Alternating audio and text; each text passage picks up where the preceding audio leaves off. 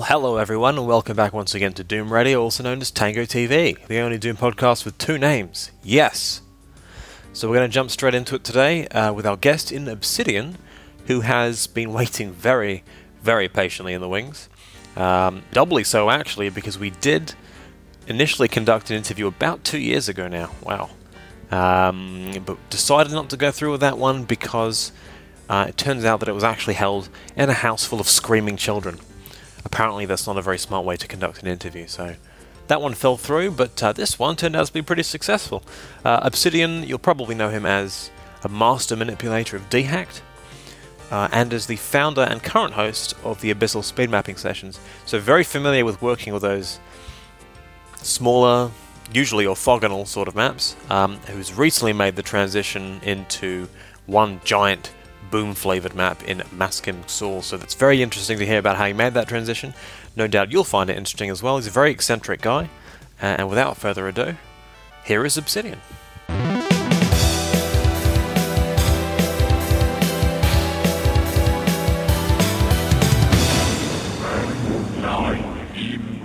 So we usually try to humanise our guests a little bit more than we have done in the past. So when Linguista was on last time, we started to talk about marathon running, although he wasn't super keen on that, and plus I was like 8 months late with the news, so not really showing off my interviewing chops like that, but anything you can offer to sort of give us an insight into how the game really gels with what you do in day-to-day life, how does it fit into your free time, and also where the hell the name Obsidian actually came from to begin with. That'd be a good place to start.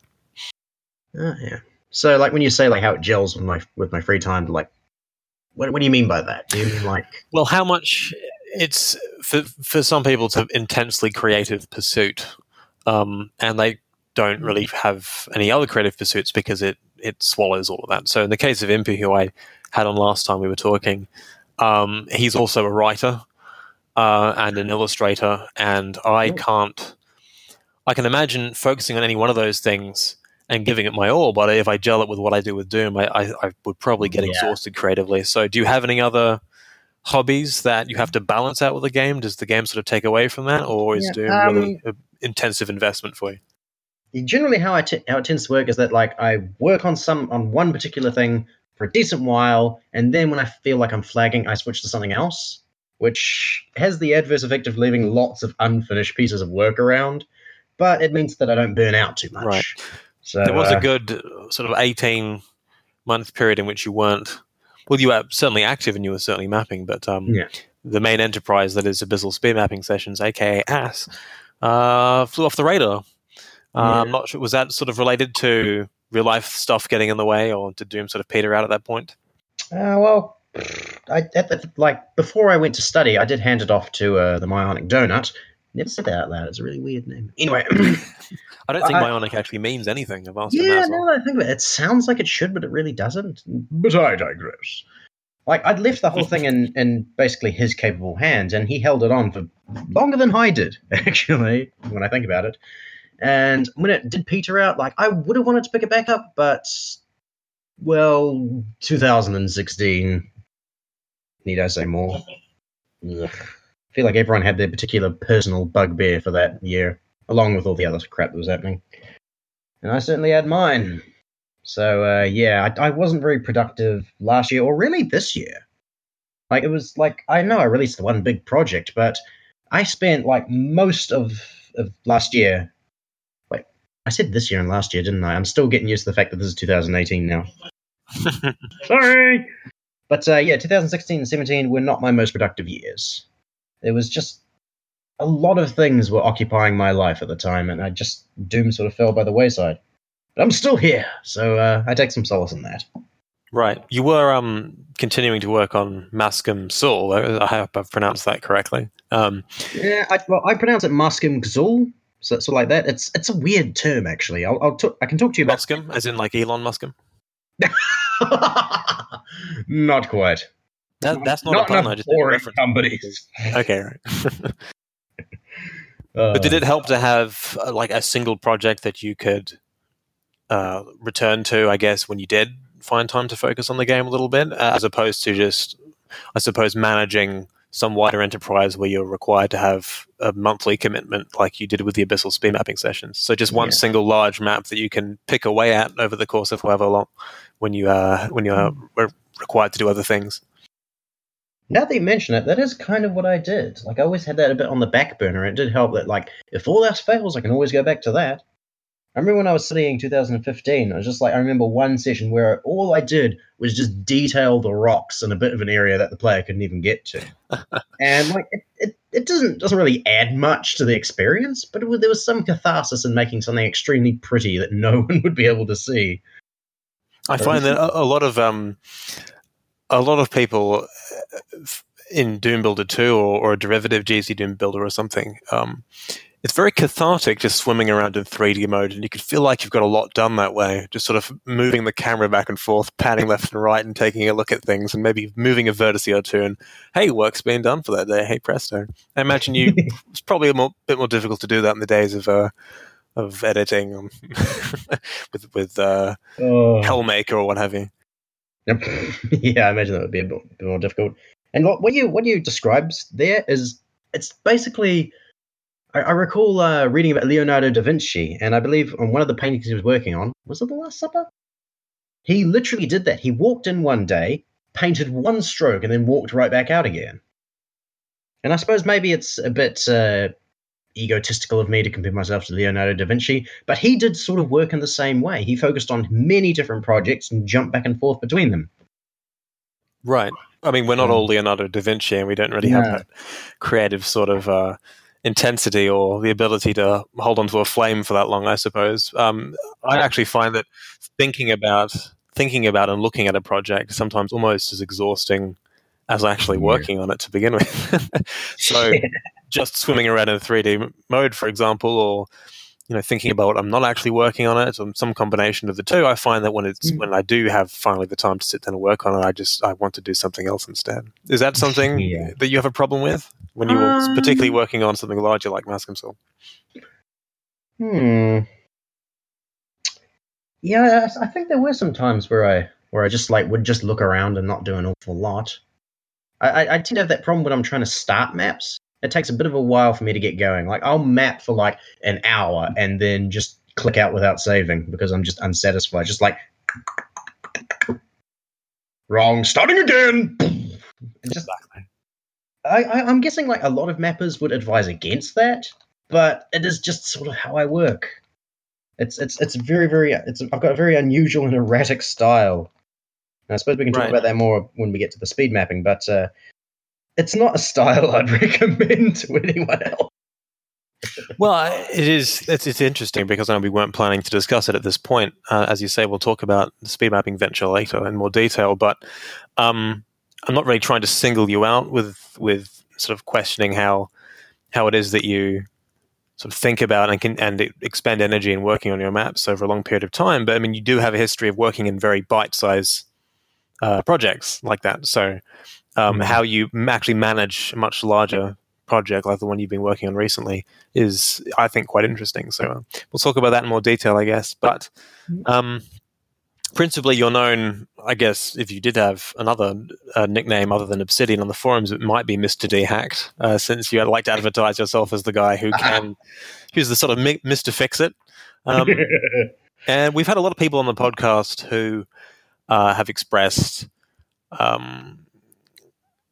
they've agreed with the notion that limitation breeds creativity. And of course, that's going to be true, I think, for most people in this space when they're working on Doom. But your focus is even more narrow. So someone like Jimmy, for example, he's also big on the whole speed mapping scheme, but he also expands and works out in all other departments. He's like a diplomat. He's also on the ZDoom forums and what have you. But you seem to focus almost exclusively. You have dabbled elsewhere in ZDoom related stuff as well. Was Operation Hydra? Have I got that correct? Was that? Okay, that wasn't actually a ZDoom map. That was vanilla, made to look like ZDoom. I was very happy with that at the time. Well, there we go. I mean, that's just a sign of your prowess in this area. And that was like, what, 2013? Right. Even crazier stuff nowadays. So I'm wondering how you wound up being so focused in this this particular sort of delineating the boundaries, as I say in the document here, which is Nice. yeah. So in particular, because you sometimes work in vanilla, but you mostly work in Boom, and the distinction between those two seems to be more or less, for most people at least, it's just a convenience of being able to execute the most sort of basic things in a way that removes the inconveniences that the vanilla has. But you seem to love dehacked and messing with the resources above doing mapping tricks. So could you just paint a picture of what sort of limitations you like to put yourself under and why they're so narrow and why you like that so much? Well, as you've said, and as a lot of people have expressed, limitation breeds creativity. Like a lot of the things I do it's down to a sense of cleverness. I adore clever things, you know. Like even the simple things can be clever at the same time. Like say a pocket calculator that folds out into a stand when you press a button. Those sort of things just sort of speak to me. It's a sort of thing I really really enjoy seeing in everyday life, and I try to replicate it in the things I make. And that can take various different formats, of course. Like Boom, like nowadays, the reason I'm at for Boom is more for convenience. Like it's easier to get an idea down if you don't have the most stringent limitations on you. But if I feel like I need a good challenge, then yes, I will map for vanilla. And when you say that, like I haven't been doing it as much lately, over like the past couple of years, I've also had, I've had the obligatory Megawad simmering away in the background, and that particular project is for vanilla. So I haven't strayed away completely from it. It's just been the Boom stuff has just been a bit more at the forefront. Right. I don't really associate simmering in the background with you and your work. It's more like a just aggressive boiling and then something. Well, then you eat the meal, I suppose. Yes. Okay. Countdown to Extinction, I think, was made in a month, right?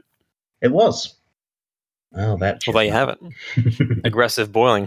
But there are limitations of different kinds, and there are ones that you can form within a larger space, so self-imposed limitations, I guess you'd call that. So there was a big craze in Doomworld in particular. Not so much of late, but through the early part of this decade with things like 50 Shades of Grey Hill, for example. So, I mean, those aren't imposed on you by the engine. You simply select to use a certain number of textures to have your 100 lines project or something like that. You don't seem to go for those. You seem to just allow to push the boundaries of what's set in stone by the engine, and use the tools that's provided through Dehacked or something in order to try and break them or make it seem like it's actually for a more advanced source port. Yeah, I am quite fond of doing that. For some reason, I just imagine like making something that I could take back to 1994 and show, John Romero, and he'd just be completely gobsmacked. I want to make things that would actually be able to work at that time, sort of. It's a silly. Do you think he'd be more impressed by Skinny Man than he would be by the works of Rivix? Skinny Man. That was a funny little thing. That was made as a break from Masking Zul, and it literally has a piece of the map in there. Like one of the secrets, I literally took wholesale and pasted into the map, and then just made a little thing about it. Right. Yeah. No, I'd actually like to ask you a little bit later on as well about how you, because you do, for a time, you're making so many maps and including so many separate ideas within those individual levels. Yeah. Do any of those translate over? Obviously, the answer is yes, but how do you actually bring that about when you're so familiar with making smaller stuff? So I suppose you can think in advance about that. But I'd like to also get an idea as to how familiarity plays into this. And what I mean by that is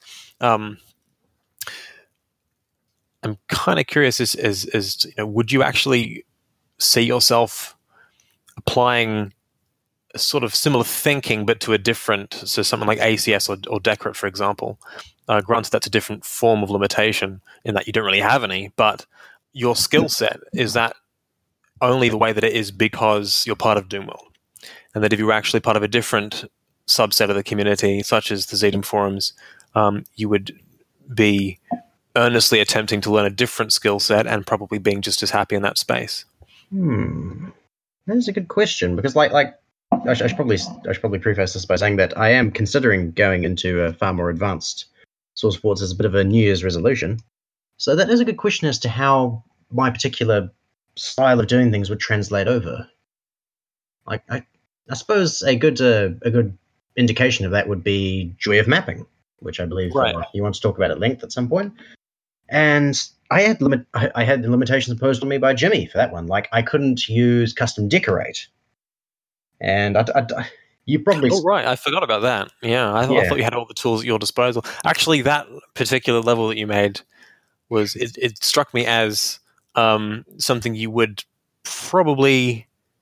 It looked like something you would make ordinarily for Boom. In fact, the kind of if you told me that it was for Boom, if I wasn't too clued in on the specifics of what you can actually do with the unique languages for ZDoom and scripting and such, I probably wouldn't have batted an eye.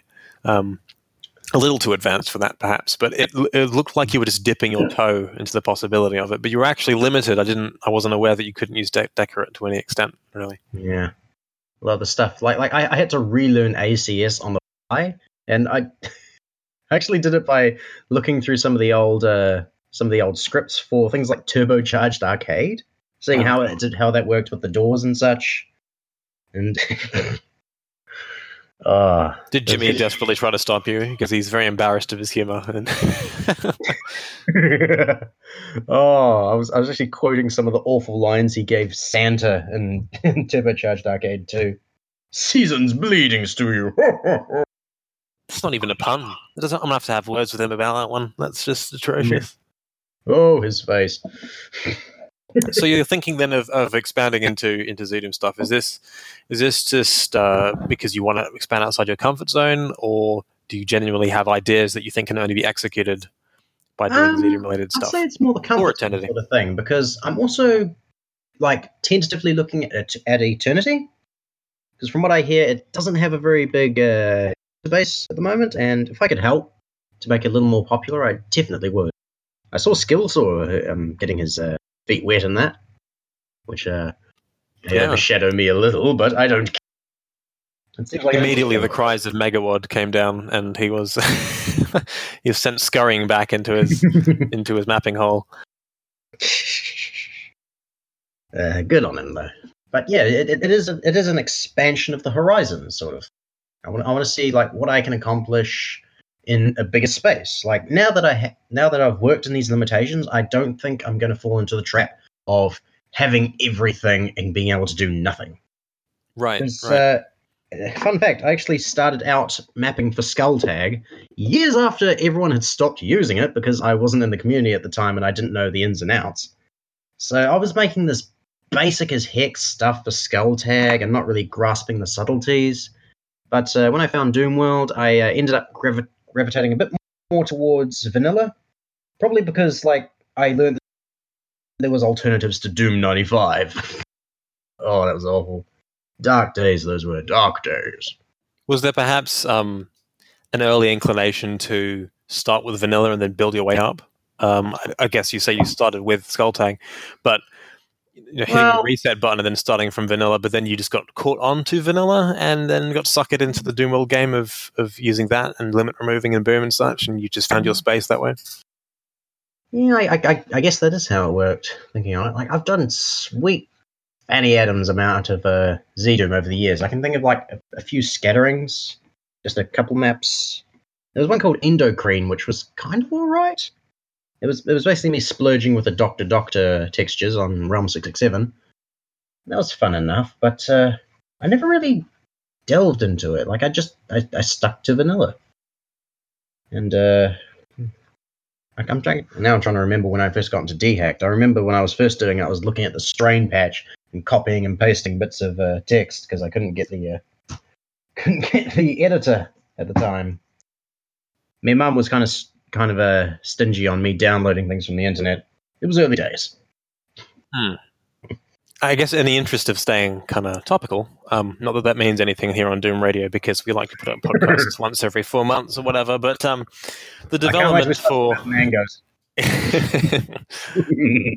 I think a lot of people feel as though there's going to be some sort of momentum shift with respect to engine development. Maybe if you've been thinking about that at all, maybe that's going to sort of direct your interests when you're trying to expand a little bit outwards. You mentioned Eternity. If you jump onto any of the sort of Locus Discord channels and you see them talking about development there, it's quite intense at the moment, and they seem to be making leaps and bounds. So maybe do you think this was a question I was going to ask a little further down the track, but I guess we could fit it in here. Do you see a sort of a shift coming in the sort of comfort zone that we have? I guess I've painted it as a kind of zeitgeist, whatever that word might mean, given that we only have 24 years to the community at the moment. But we've been involved in this vanilla limit removing sort of space for so long. Do you think that might shift? Because it's very much a two-port system at the moment. And I know Linguisa is actually. I'm not sure if lament is too strong a word, but he doesn't seem to be that comfortable with the idea that we seem to be happy in this space, and that it will be a more healthy environment if we had if more ports were popular. I don't know. Maybe it is like maybe everything does ultimately boil down to an American two-party system, in which you have vanilla as a sort of stay-at-home thing, and then you have the sort of one-size-fits-all GZ Doom or whatever, and then and boom. Well, that's 3, but vanilla isn't really in port, so whatever. It's PR Boom and GZ Doom anyway. But do you think we might be shifting away from that? I would like. I'd like to hope so. I'd like to hope that we can branch out and not be limited so much. Like, this may be a bit of an odd sentiment, but I feel like Z Doom as it stands would be a good port to sort of rally around a little. Like, not GZ Doom, just the final thing of Z Doom. Considering it's essentially dead now, we can finally have demos for it, which, as far as I know, hasn't really been exploited all that much. And if I do get into UDMF mapping, it will be for Z Doom simply because it will stay the same. No drama, nothing of the sort. Plus, my laptop actually can run it. So exactly right. I think the only thing standing in the way, if you're trying to convert the sort of PR Boom crowd when it comes to demos and stuff, then the lack of features I think that Z Doom has, Z Doom Legacy that is probably the main one. I know that most people on VR, staying topical. Oh, geez, we're going to get in trouble for this one. No, we won't. No one listens to this show. I just realized you meant 4chan VR. Oh, what did I say? Just VR? You just said VR, and I was thinking, wait, what? Yeah. VR? Well, I mean, that should show. That should tell you that I have my head just way too deep in the sand. There you go. Oh, dearie me. Concerning VR, they exist. They're all right. Yeah, I mean, is it that simple though? I mean, do you not think they're a significant component? I mean, you asked the question where all these Doom 2016 newbies coming from. They could very well be going there. Yeah, to be honest, thinking about it, like from what I've seen, they do seem to inhabit the more GZ Doom side of things. They're looking towards the future, and I can't blame them for that. And they're welcoming new people in. You see quite a few posts saying, "Hey, how do I get this working?" And like it's a 50-50 chance whether they'll be helped or not, but still. Granted, let's assume that what you think should happen to the community, or what you would like to see more, which is people rallying around Z Doom Legacy, for example. Just more middle groundy sort of things, I think. Right. If that were to become the predominant thing, we can talk about whether vanilla mapping would remain in any strong capacity. I imagine it probably would, but maybe you have your own thoughts on that. I think inevitably, because of the base game and it's almost like sort of scripture in that it doesn't really move with the times. It stays grounded, and people can always sort of touchstone the original game with all of its grainy, pixelated goodness. But assuming that Z Doom did step to the front in this hypothetical, would you move with it? Or would you latch onto your sort of dehack skills and sort of and still try to occupy that space as a guy who loves Boom predominantly? I think I would probably do as I usually do and just sort of do both. Just jump from one to the other. Focus on the different projects and the like. Okay. Yeah, that says a lot, really. I mean, because I always wondered whether you were sort of really defined by the community around you, or whether you were just happy to, have your principles and limitation and stuff. So I'd like to ask you about Heretic now, actually, because this is something that you've dabbled in it a little bit. I would probably say more than like 90%. Granted, how of people in the forum, granted how popular the iWood is, which is to say, not very. It's a little more popular now than it used to be. Yeah, a little more. What do you think about the game, and why do you have such an interest in it?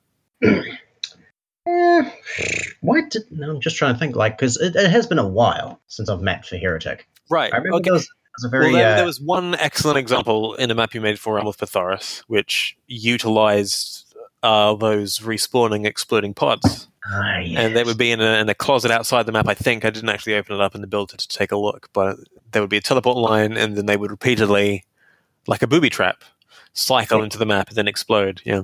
So is that... To me, that looks like you just using the particularities of the Heretic engine in the same way that you approach Doom. It's just a new set of problems, a new puzzle for you to sort of tweak and work with. Yeah. Do you view the game that way? I do, kind of. It's just Doom Plus, honestly. It's got a couple of things added, not too many things taken away. I like to think. It doesn't have the... It doesn't have as much of the basic functionality sort of thing that Doom had, because you have your small projectile thrower, your big projectile thrower, your projectile thrower that throws them in a pattern, and then there's the fucking Archvile over there, but we're not going to get into her. It started from a base sort of thing. You look at the monsters in the first Doom, and they aren't very complicated. You go into Doom 2, they get a little more specialized. Heretic, it has a bit more of a grab bag to me. It feels like you need to get used to it a bit more with some of the stuff they do, especially with the mini bosses and bosses with their multiple attacks. For some reason, the Iron Lich tornado always kind of cheesed me off. Yeah, it's more of an annoyance than a hazard, if I'm perfectly frank. Well, part of the reason I want to focus on this game a little bit is because it's viewed by many to be inherently imbalanced, and because of the lack of the registered version doesn't at all work, to my understanding, with a Heretic's equivalent of dehacked, which is he hacked, which sounds a little too close to Hangman for me, so I don't usually like to. Anyway, but Rot King, I think it was the first, probably not the first, but recently with his release in Elf Gets Pissed, he used. It was for Zdoom, but he used dehacked material in order to try and change the balance of it. And then Not Jabba, who's currently working on an episode called The Wayfarer, is doing the same thing. In fact, is building off the same... there's almost like a paradigm emerging for Zdoom. If he hacked were actually available to you, do you think that is something you would like to work with a little bit more, or is just a curiosity that you're happy to dabble in a little bit and then just go back to doing Doom? Because I think there are some really underutilized mechanics in Heretic that are just really poorly implemented, like ghost monsters, for example. It's not even a factor when you're playing the damn game. It's there. Yeah, they really aren't. It's just like projectiles go through them sometimes. Yeah. And it seems to have the setup of it's almost like you're supposed to be employing strategy, but it doesn't really matter because you can hit them with enough shit anyway that you can just forget about guns and yeah. At the end of the day, it's still got Doom underneath. So right. Have all the puzzle pieces and inventory you want. You're shooting monsters. But regarding your question of saying if I just dabble or if I get boots and all in, that actually is a good question, because I never really considered it in my head.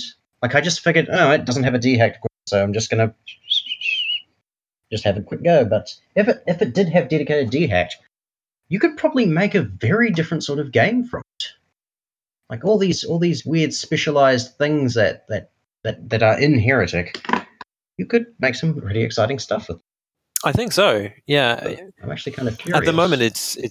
I'm imagining a room with little tornadoes going across it. I imagine it's I don't know. Maybe the ceiling has spikes or something. I don't know. Well, I mean, it is. You get caught up. It is supposed to be a medieval fantasy, so you'd expect to see those kind of booby traps littering the thing. But it's always, and this is true. I think for I was going to say lots of Raven games, but I haven't actually played Heretic 2 or Hexen 2, but Hexen certainly it's similar to Heretic in that there's just a lot of little features that seem. It's almost like the creators were very fastidious about implementing them and in very specific ways, but they have absolutely no impact. on the game. But if someone were to just come along and with the know-how and the necessary tools to retweak it, then it may no longer be seen as just a reskinned Doom. That's probably not true for Hexen. It's its own game, but I think people do think that of Heretic. Yeah, Hexen is a bit more removed. There's its good and bad features. I remember Hexen thusly. 7 portals is garbage. The rest of the game is pretty good. Corax is completely ineffectual, which is a shame because the how do you pronounce it? Heresiarch? Heresiarch? I'm not going to step in to save you here. You can just flounder. Yeah, like a fish. But that type of boss in particular was kind of good because it implied more strategy than just shooting until the mans fall down. Right. Like it had the invulnerability at play, so you had to do a decent bit of just dodging and watching out. I feel like that could be toyed with more. I think the reason people don't map for Hexen as much is because it's a great deal more complicated than just like it's probably not as complicated as Z-Doom, but it's definitely more than vanilla or Boom. It occupies an odd middle ground where people don't want to meet halfway because it's got its restrictions and it's also got its intricacy. Right.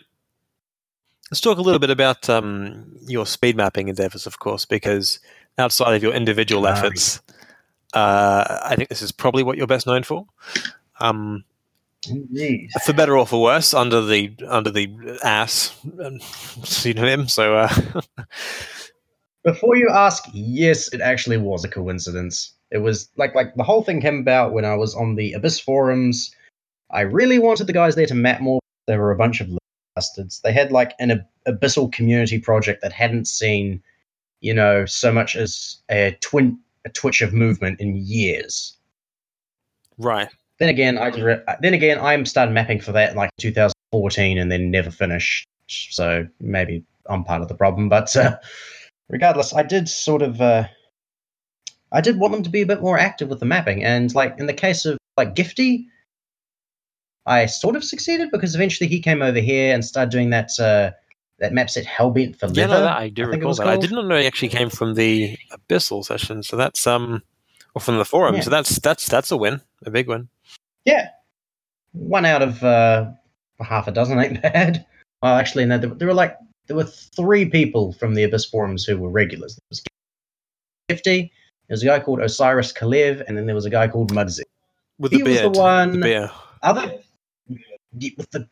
With the best beard. And he was the one who, like, apart from me, he was the one going, oh my, on the calls all the time. Oh dear. I taught him how to George Takei. I'm a monster. But yeah, the whole thing was conceived just to get them to participate more. And at the time, I was a bit more close with General Rainbow Bacon, who suggested that I export the thing to Doomworld to get a few more people in, get some interest flowing. And so the sessions were born. And the whole thing is, the name is just literally an acronym, Abyssal Speed Mapping Sessions. I did not realize that it was ass until like a day later. Well, I mean, that's kind of besides the point, isn't it? Once you identify what it is, you have every opportunity to back out. But you decided to roll with it. So that is commission and omission are one and the same as far as I'm concerned, philosophically, at this point. So this is an ass that you honed in on. I have not prepared anything. It was an ass you honed in on. Yeah, that was a coincidence. You grabbed it with both hands and you ran with it. One cheek in each forum. Okay, at least for a time, until the thing collapsed. It's no longer operational, is it? Abyssal forums. Sadly not. The main guy who was behind it, I'm not sure. You may have seen him around one time, Nomad. I don't know if you remember them. Nomad is he the guy with the cat and the hat, the top hat? Okay, yeah, no, I do remember. Yeah, and also I think a fish. Was it like a catfish? Oh my gosh. That's not even a pun! No, it's not. It's just a cat who turned out to be a fish. My standards are being lowered progressively on call. Oh, good grief. Wait, you were on the call for the ass sessions. Your standards are already, just on the ground. That explains a lot, at least as far as my listenership will be concerned. So I mean, that went under after a while. I mean, it was very successful for, I think, the best part of a year and a half. It got upwards of, how many sessions did you do at the helm before you handed it off to TMD? My last session was the 15th. That was, I think the 15th, ironically, was the one where I made the map.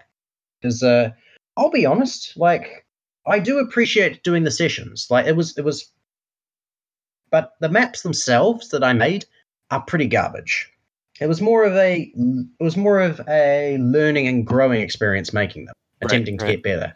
Results may vary. I think it's less the speed mapping and more just the general mapping that I got good at, because like you may have seen my effort from the 30-second Abyssal speed mapping sessions, and it was kind of middling.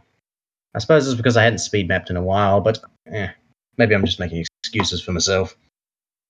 Probably, but I think when you're in that space, you kind of have to accept that whatever you turn out with in the time provided, that's what you have. You can't really go back and amend it unless you're prepared to bend the rules like I was. I got special treatment. But but do you see it more as a grounds for experimentation? Or did you try to create a worthwhile product that you would happily show to everyone else? Do you see it more as an exercise for yourself, or is it more like that? It is more of an exercise, and sometimes I will have a central sort of gimmick in mind. Like, of course, the gimmick for the last map I made for the sessions was the instantly raising and lowering floors, right. Like with the pillars and the like. That was pretty much the only idea I had, and everything else was winged. It's not a great system to go by, and I'm surprised it's worked as much as it has for me. I'm kind of wondering why you returned to it after all this time, go back, jump straight into speed mapping. Is that try to sort of grind the gears again to get to grease them, I suppose would be a better turn of phrase, to get back up to speed? Or do you ever feel that? Yeah. Actually, no. I'm going to be blunt. Mark Ake wanted me to have a Christmas ass session. Oh, okay. So this is just the one. That's literally it. And I just thought, fine, yeah, let's do it. Why not? Ooh. That's literally the only reason it happened. It's really dumb, I know. Oh, that's perfectly fine. I mean, because I think a few people were prepared to make a big deal of the fact that that we already have two essentially identical other setups now in place that are both based on birds. There was supposed to be only one of them, but then there was some sort of spat internally, and then it split off. So now we have what I assume to be three, but you're saying that this was just a one-off session and that we're not going to see the return of the person? After I announced it, I figured that, I probably should continue, because just announcing one and then capping it would kind of be dickish. I don't know. It is a 30-second session. That's kind of, in Doom, that's a very well-rounded number. Oh, yeah, that's true. Whoops.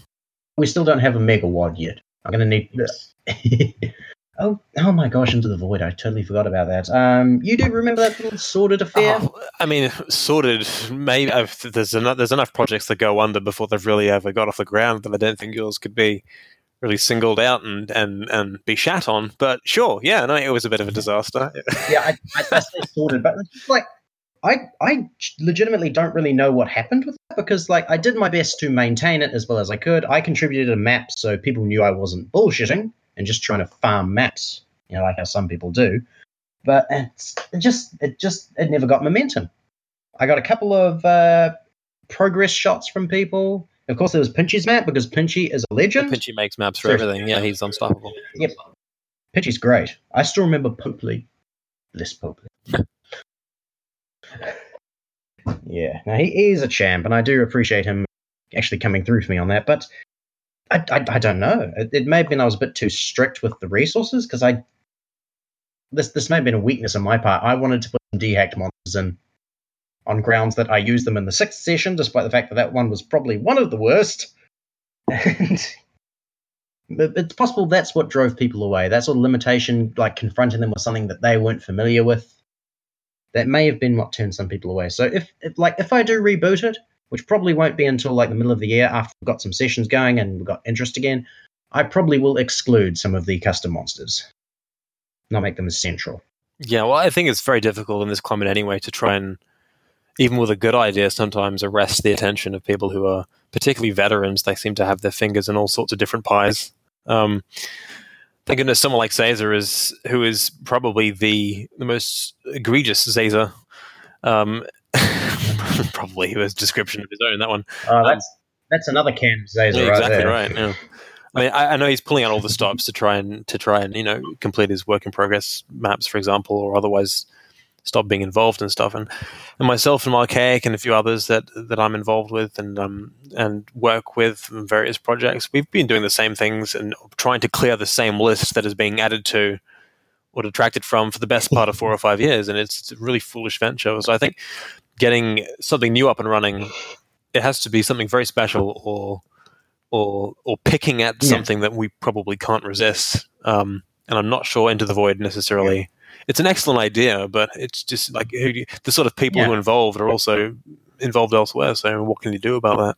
If you, yeah, it is possible. It's just a question of timing.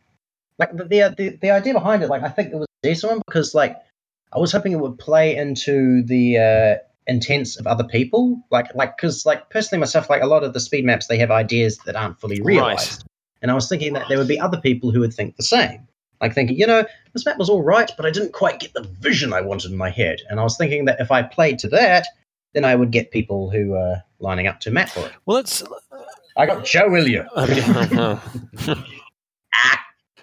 Let's talk a little bit about that, actually, because we touched on that earlier, and we'll segue, I guess, into Muscumsal. Did I get it right that time? Good. Yeah, it's possible it's just my pronunciation. I try to pronounce things how I think they're said. Like, of course, like being in New Zealand, there's a lot of Māori names around, and you have some shocking pronunciations. Like, for example, this little area I'm in is called Mangawhare. I'm sorry? There are legitimately people who say Mangawhare, and it makes me Mangawhare. It's just kind of like... that's dumb. I'm sorry, that's stupid even by your... Okay, great, yeah. I know, it's just mad. But I'm getting off track. You were saying? Yeah, you had an idea that you eventually ended up expanding into with Skinny Man, into that map proper. And I'm just wondering how the ideas that you come up with sometimes in speed maps, or other one-off projects like Skinny Man, how they are limited if you want to expand upon them because of your, I guess, upbringing, we could call it, your experience with learning through speed mapping. So, for example, we were talking also about, the creative process and what happens when you open up and you end up just looking at the map without actually working on it, which is a problem that some people have. Do you ever find yourself sort of wishing maybe you had taken a different avenue to get to the style of level design that you have? Do you have any discomfort with where you are at the moment because of like speed mapping? Like it's too streamlined perhaps, and that you are so used to creating small maps, when it comes to expanding an idea or expanding the boundaries of something, you hit a number of different difficulties through bad habits or what have you?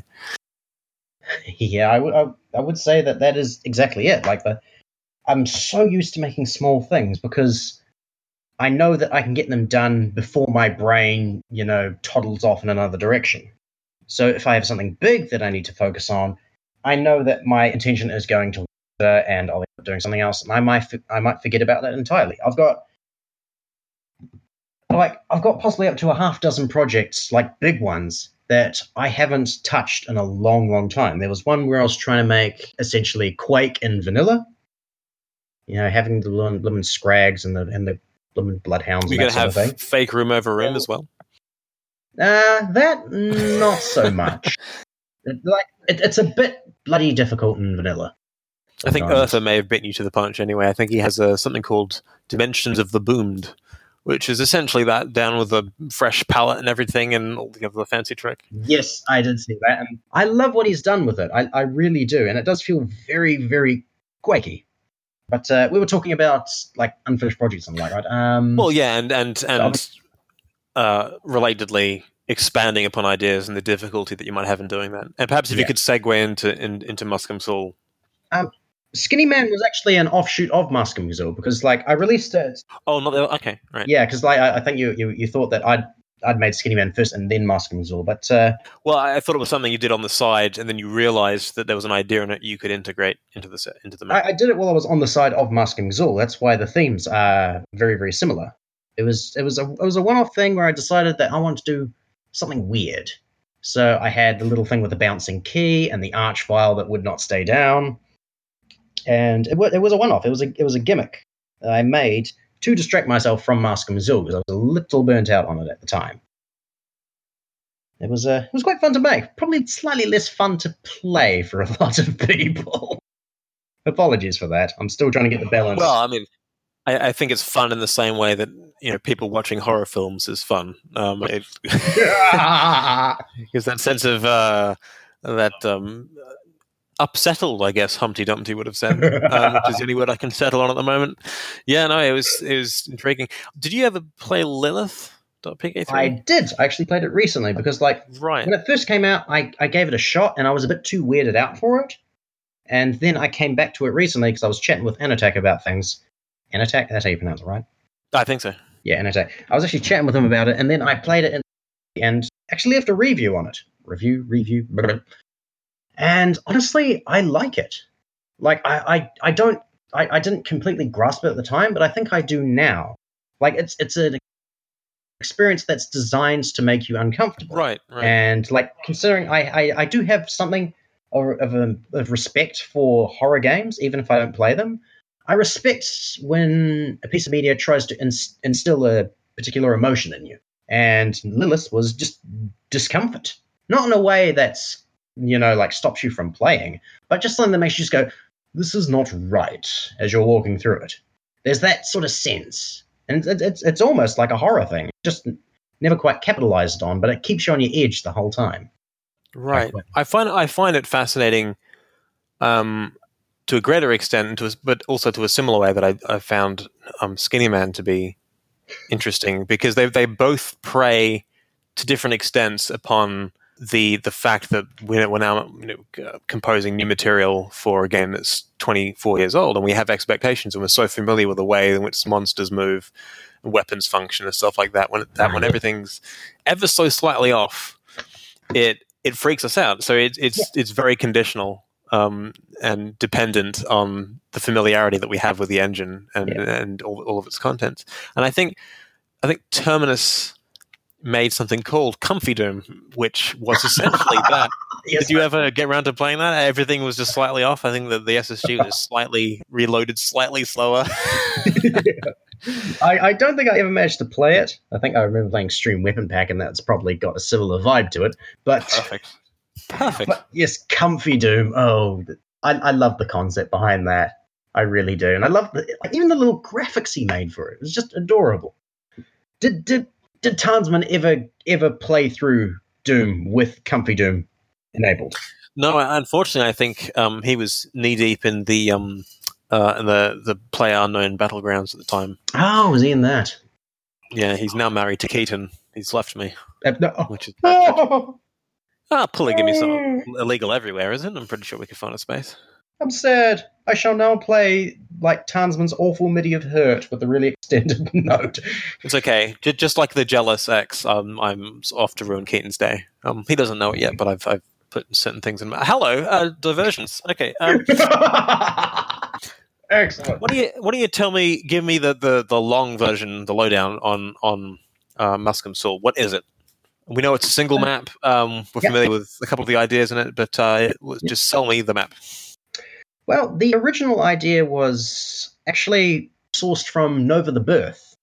You may have played that. It was an interesting little set, a bit flawed, but it was so newbies could get into things, and I think it succeeded on that. But one of I think it was map 27, was by Moldy. It was called Seventh Circle. That map was a titan. Like, I absolutely loved it, but the bit about it that I really loved was the library area. And as is probably well documented by now, I do love the using the library textures in Doom, because I have this it comes back to what I was saying before about things being clever. Like, you see it in movies, like pulling switches and then bookcases, slide away to reveal hidden passages.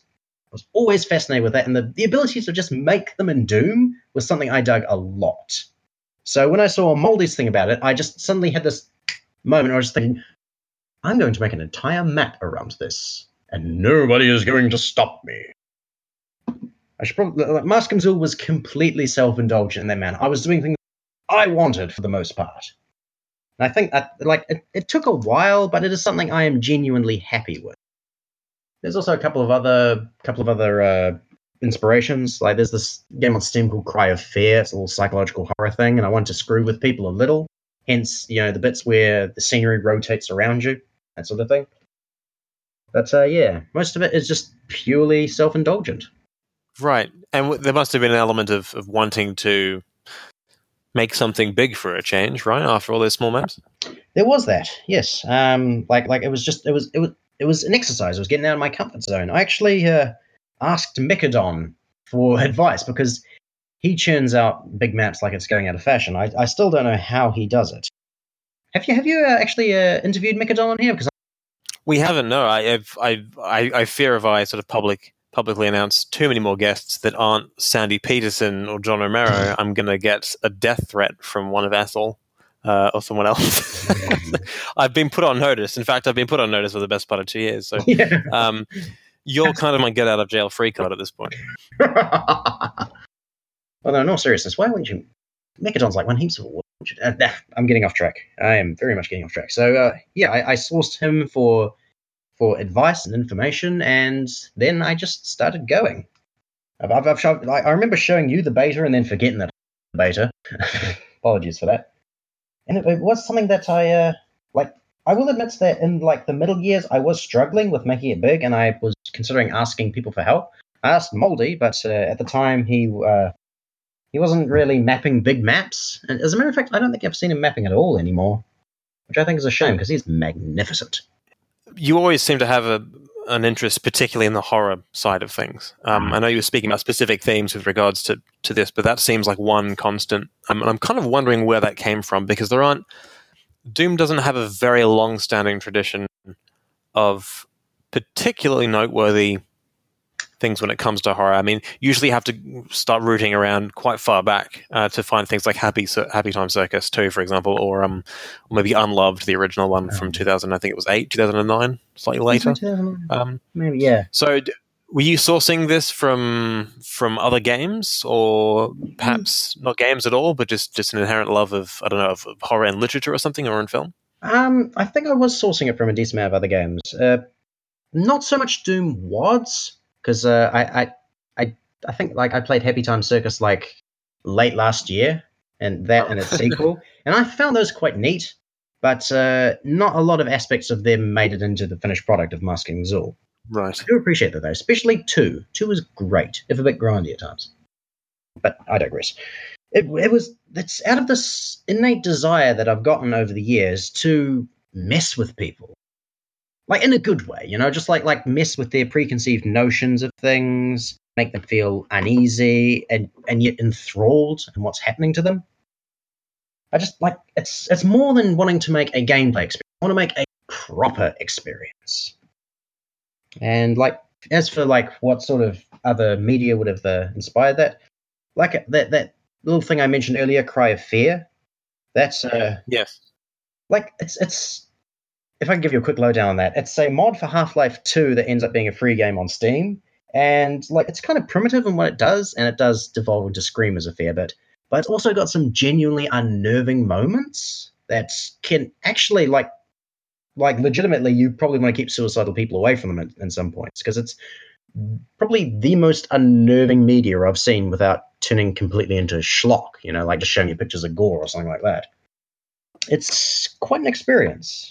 And while I haven't I haven't played it because like I can't handle jump scares, but all the media that I've devoured just fascinates me so much.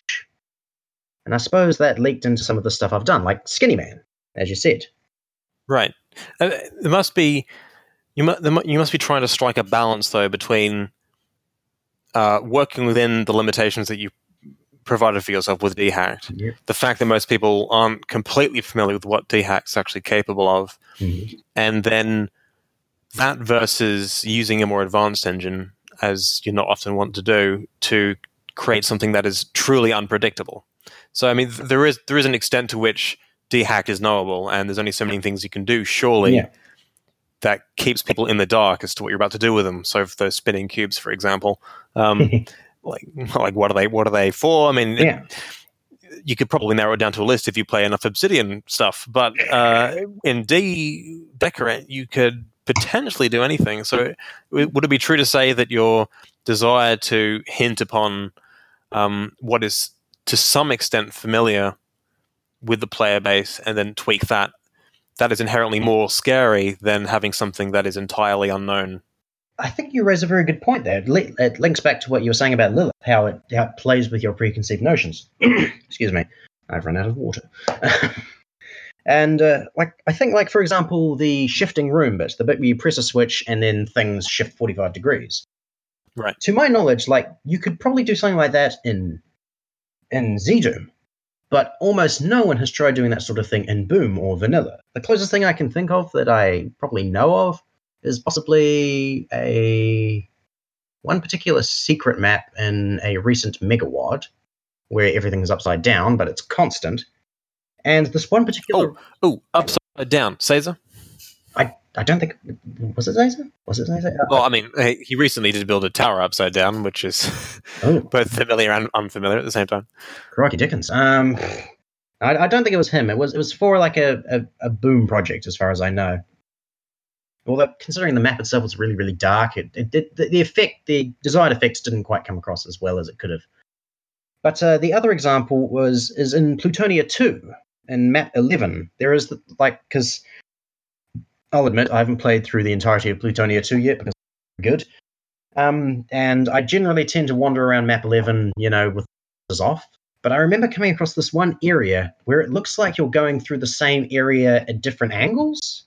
Like different sort of degrees. And the fact that it's in vanilla is dead impressive. I actually found this after I was making this bit, but it's an example that I think people don't think of in their head. They just think, oh, it's a different area, it looks slightly different. And if they see that what it is, they'll just think, oh, neat. It doesn't shock them in any way. It is still very cool, though. I believe it was Gusta who did it. Oh, good. Well, yeah, that's a pretty safe bet. Yeah, I really want to find out more about his stuff. What would he do if he wasn't constrained by anything? Because I see some of the stuff that he's done in Kama Sutra, and for the most part, it never goes beyond being cute, which I think is a shame. Because if he worked in more advanced ports, I feel like he would make some truly crazy ass things. Not that the stuff in Kama Sutra and his stint in Plutonia 2 aren't crazy, but I feel like they could be better. But again, I'm getting off track, so apologies for that. No, you're here to ramble. This is the ramble station. I was bald. You ramble almost as much as our schedule does. That's absolutely fine. So you wanted to talk about the music a little bit, actually. Where did that source from? Well, the current track is actually one by Iris Falling, who really came through for me in the last couple weeks leading up to the release. He just plonked this extremely awesome piece of music down and said, "Ta-da!" And I am extremely grateful to him for doing that.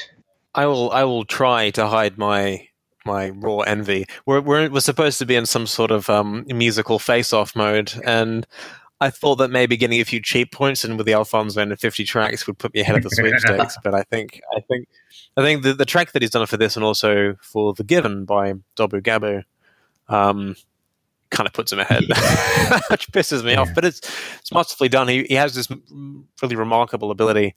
He's the go-to guy, I think, for anything that's intensely atmospheric and orchestral sometimes as well. Yeah, I think he'd probably has he done ambience before? Ambience, whatever you pronounce it. I feel like he could do that pretty well too. Close enough, yeah, half and half. I think some of the stuff he's done for Revolution, map 12. I think it's called Ionian Furnace, something like that. Very much up that alley. Yeah, I know you're always on the lookout for stuff like that, and I do think the community should probably, its musicians should focus a little bit more on trying to produce more of that stuff. We're very melodiously inclined, if I can say that. And I think that's probably tied in with the sort of immediacy of the maps that we sometimes make in speed mapping. That mightn't make much sense because I'm talking to you, and you tend to also like that sort of ambient stuff. But it is a little Western speed map. I suppose so. We do like the short, sharp, anything that helps sort of pump up the memorability aspect of the maps we make. Colorful stuff. So either that or we use Gut Wrencher. I was going to imitate the sound, but I don't think that I'd only have to edit it out in post-production. I should use Butt Clencher in a map one of these days. It's such a great name. Oh god, that's Jimmy. It's Jimmy's bloody track, isn't it? That was Jimmy. I think he was talking about how much he hated Gut Ranger. And, like, don't quote me on this, but I'm trying to remember if I came up with the name Butt Clencher. I think I came up with the name Butt Wrencher, and then he turned it into I know Butt I'm Clencher. responsible for Flatulence Protocol, which turned out to be a pretty decent MIDI, so I should be very proud of that one. Also, I don't want to be a punching bag, which, as far as I'm aware, hasn't actually been used anywhere, so I'm a little disappointed in that. Yeah. On the plus side, you could sing that to the tune of Monkey Wrench. Don't wanna be your punching bag. Yeah, I don't know why I brought that up. I don't know. I don't know either, but I won't be editing that out. As okay. Oh, dear. A couple of other things I do want to touch on here just before we wrap up. I think this has been pretty conclusive. No props. But one of them is difficulty, and your maps are bloody hard. And I want to know where that came from. They're hard in a very specific way, which I think is very well suited to the horror element sometimes. Creeping around corners, you often feel very underpowered because you are underpowered. You don't have much bloody ammunition or what have you. And I realize that you sometimes come into conflict with playtesters saying, add more shells, add more this, that, and the other. It is. Are you a sucker for that sort of play? I think the problem is that, like, I'm not actually that great at playing Doom. And I could probably confidently say that I have not beaten a huge amount of my own maps. It's extremely unprofessional, but it's just like, I think, like, should skill level hinder the type of maps you make? It's a bit of a thorny question, admittedly. I myself can't, I get knocked off my toes.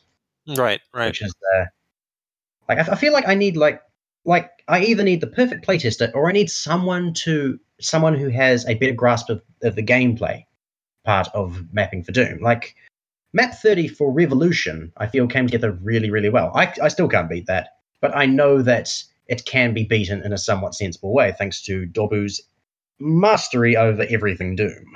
I feel like I need a foil, because, like, most of my stuff is, like, it's gimmicks, it's aesthetic, but the gameplay is my Achilles heel. I feel like sometimes I sort of just throw things at the wall. I don't think it's a very uncommon problem these days for one reason or another. I think we could speculate on why it is that so many people these days, even for more conventional, so-called conventional levels, are making stuff that even they can't beat. In certain schools, I think it's actually accepted or almost expected. Like with slaughter mapping, for example, submit a map, and if you can't max it, this slaughter max, I think, is an ongoing project that I think it has 1 month left to run for submissions, and I need to submit something for that. But if you can't submit a max demo for it, someone else will. So it's almost half expected that you can't beat your own creation. So it is accepted in that space. Do you have any theories? As you know, I guess this is veering very wide, of course. So this is for an uncharted territory here. No problem. But do you have any theories as to why this is so commonplace these days?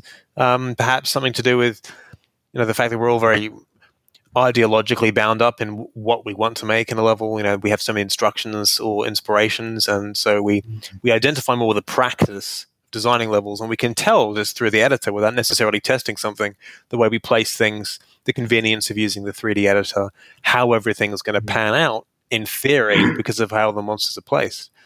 But then you play it and you say, on paper, it's an excellent idea and it seems to play well, but I still can't beat it. You know, I still die. I'm wondering if this is a disconnect with the mappers versus the players, because because I feel like we've been mapping for this particular game for years and years now, and I'm wondering if there's like some form of, like, people are thinking that the gameplay isn't what they're there for anymore because it hasn't evolved as much, at least in, you know, this particular circle, like in Doom World, where we're all a bunch of haughty purists. Yeah. I feel like is there some sort of mental disconnect where the gameplay takes a back seat in favor of expanding on you know, appearances or particular set pieces? Is there that sort of thinking going on? Possibly. I mean, I think it's certainly with me. I'm not sure it's true. I'm not, you know, you didn't actually say this, but part of me does actually wonder if you know, the space we're in at the moment, is it really distinct from 5 years ago in the same way that mapping in the early noughties was from the late 90s, which is the same breadth of time. I feel like it's probably not true to say that we've sort of cannibalized a position here. Now we're starting to sort of design in ways that aren't really sort of expanding so much as they are just really consolidating the position we've held, and so we're sticking to these theories and we're becoming more intimate with them, and that necessarily results in sort of more ideological mapping that that fits a paradigm very strongly, and we're happy to sort of live and die in that space. I'm talking a lot of nonsense, to be honest. I'm following. I think I see where you're coming from with that. But yeah, it's not something I've put a lot of thought into. But it'd be interesting to, when we're moving forward in the next 2 to 3 to 4 years, to see how the space evolves. I always thought that maybe speed mapping was if you want to use the word zeitgeist again, is the kind of spirit of this quote unquote era that we're sitting in, and that immediacy has kind of defined it, and just being able to produce a map and show that we've made a map is more important than actually playing the material and realizing that it's too hard. And even if it is too hard, then so what, right? It's just we made it, and there's ideas in there that we like, and we'll use that for the next thing we create. I imagine a lot of the maps I've made for Abyssal in particular are pretty damn unplayable. There was one where I actually used a music track from Cry of Fear and had pictures of gore. Just very, very childish, honestly, thinking on it. Interesting. Well, at least it wasn't Shadow Man with the whole Pussy Riot nonsense. Oh, yeah, that was Inquisitor 2 or something? Oh, yeah, that's right, Inquisitor 2. Jeez, I didn't catch up with that. I'm wondering if that was because it was a GZ Doom. Well, I don't know. Can't run GZ Doom the greatest on here. Thank you very much for reaching out to attempt this interview for a second time. I think we've done a stand-up job, and as have you. So it was a lot of fun. Thank you. Yeah, that's very good. You occupy a very unique space, I think, in the community, and we're all thankful for your dehacked services. I'm hoping I can welcome a few more people into it these days. Very good, and long may the obsession continue. Yes. Thanks very much. Thank you very much as well.